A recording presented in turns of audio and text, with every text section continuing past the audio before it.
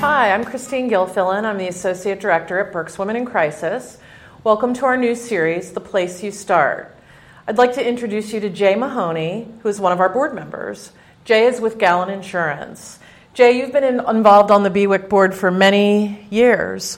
What got you involved with the organization, if you can remember? I can. I started with BWIC in 2008, and I'm in my third term on the board. Which is the third term, second term, one term. Each term, you're off for a year before you're asked to come back on. And I'm very proud of the fact that I've been asked twice to come back on, so that's very gratifying to me. I'll tell you how I really became very passionate about Berks Women in Crisis. It was an unusual situation. As Christine said, I'm an insurance broker, and we handled the insurance for Berks Women in Crisis. And when I first got into the business, many years ago, because that's not my total background, I was taking care of some issues in the Safe House, which was in Reading, downtown Reading. And they knew I was coming. They buzzed me in. That's the only way you could get into this Safe House. And they had set up an appointment with me to speak to some of the employees about health insurance. And I can recall when I walked in to the location, which was at that point somewhat run down, I have to tell you. And there was no room to sit. There were people, mothers and children, in the main room, crammed onto a couch and whatever chairs were available. And when I looked in the eyes of the children, I could see fear. I could see apprehensiveness. What's going to happen to me? And I walked through fairly quickly, and that stuck with me for a long, long time. I have 4 children. They're all grown, and I have 9 grandchildren. And I still remember the look on their eyes, the children's eyes, as it relates to the situation that they had experienced. They possibly could have been abused themselves, or their mother might have been abused, but whatever the situation was, it was very traumatic. And it really broke my heart, frankly. I mean, I walked out of there and I had a hard time. I sat in my car for a few minutes before I could even start it up to leave. That's where it began. And I said to myself, if there's anything I can do to help out with this kind of a situation, I would. It wasn't a matter of giving back to the community or anything like that. It was just a matter that I had firsthand experience of seeing the eyes of those children. And that's what really got me started in BWIC. And that was in 2008, so it's quite a few years ago. I recently went to a luncheon, and I know Christine was at the luncheon also, and there was a lady there who spoke about a rape that she had endured when she was an 18-year-old student in college. And I have 2 daughters, and I have 5 granddaughters, and I listened to this lady, and the more and more I listened to her, the more and more I became emotional and actually angry. I was emotional because of what she went through, what she endured as far as the rape was concerned. I was angry because the people around her did not support her. The dean of students turned their back, his or her back, forgotten whether it was a man or a woman, their back on her. And what really got to me was her father turned his back on her and left her out there to deal with it herself. And I sat there and I thought to myself, if that was my daughter up there, or if that was one of my grandchildren, I would have had a hard time not going up and standing next to them. And I came very close to doing that. I think Christine was at the event, and I did stand up and say a few words. I had to hold myself back because I was going to walk up to this lady and say, there is somebody standing next to you. So the beginning was in 2008, right before 2008 when I saw the children, and it culminated just recently when I had the luncheon. And there's been a lot of incidences in between that really made me feel that what BWIC does is so necessary. The interesting thing about lately, Berks Women in Crisis is getting into the education part of the situation, which I believe is really the answer to a lot of the issues in this country. I've also been a member of the board of directors for the Greater Berks Food Bank. I had 2 terms of president on that board, and in my opinion, even when I was on that board, I felt the key was education. We certainly make sure that we have to take care of the people that are in dire needs from a food point of view, from an abuse point of view, whatever the case may be at that point in time. But the bottom line is education.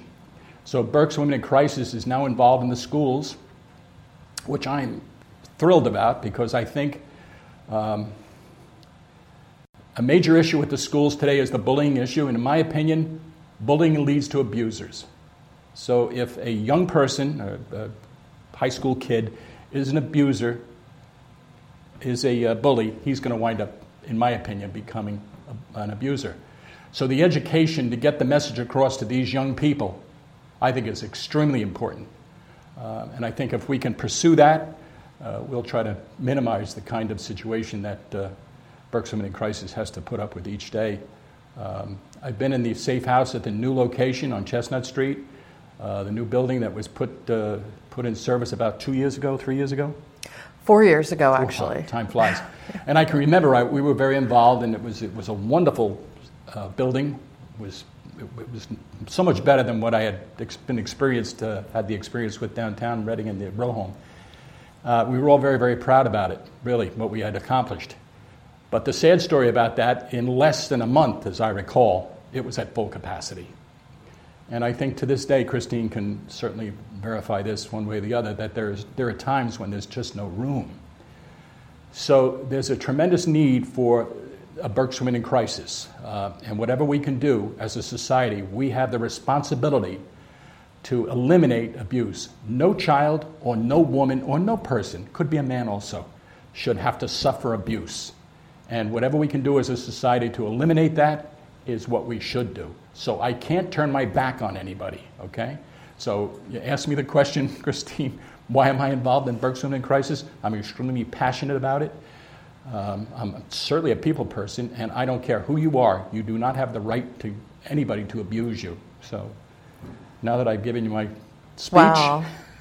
And how I feel about it. That pretty much sums up your 8 years of being involved with the agency, and you've seen a lot of, as you outlined, you've seen a lot of change and a lot of progress that's been made. Yes, very much so. What do you think the biggest contribution is that you've made to the board by being involved? Oh, that's it, just being involved and doing whatever I can to give ideas and thought and challenging. And it was kind of funny, I told a story about the first time I went on the board. There was only 2 men, myself and a fellow by the name of Jim Gavin. He's an attorney here in Reading. And we were in a boardroom in the old location where Berks Women in Crisis was in downtown Reading. And we were in the boardroom, and we're sitting, and he and I are sitting at one end of the table, and the rest of the place was just ladies. And the president at the time was a woman. June Clower was the president. And Gavin leans over to me and says, "You think it's okay that we're here?" I said, "What do you mean it's okay? Of course it's okay we're here. In fact, there should be more of us here. I want to see more and more men get involved and be aware of the situation." So our board now does have a good amount of men that are totally involved from all parts of the community, and I think that's very important. So I will participate for as long as I can. As long as I have the power of life and breath in me, I'll be involved.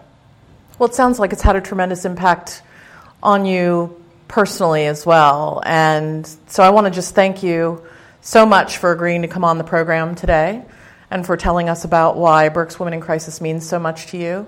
And also thank you for everything that you do for us. Well, thank you so much. There's another story I have to tell you, as long as we're in the process here of telling a story, which is we do participate in some of the fundraising. The first year that we had Walk in Her Shoes, which was a great event and still goes on, where men wore the high heels. And I got to tell you, it was kind of funny. We all had high heels on, and I can remember I had a red shirt, white shorts, and a pair of 3-inch spiked red high heels on.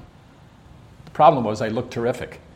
I had my wife and my daughter with me, and that was the good news, because I tried to walk in those things, and I couldn't. So each one had an arm, and they were like walking along with me so I wouldn't fall over.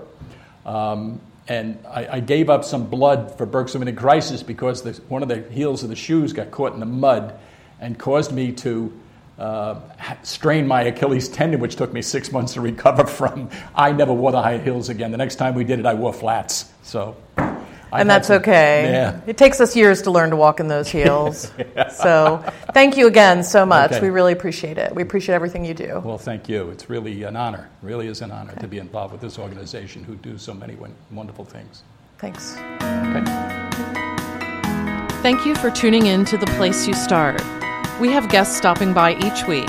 Check in again for more stories at berkswomenincrisis.org. And be sure to like us on Facebook and follow us on YouTube, Instagram, and Twitter.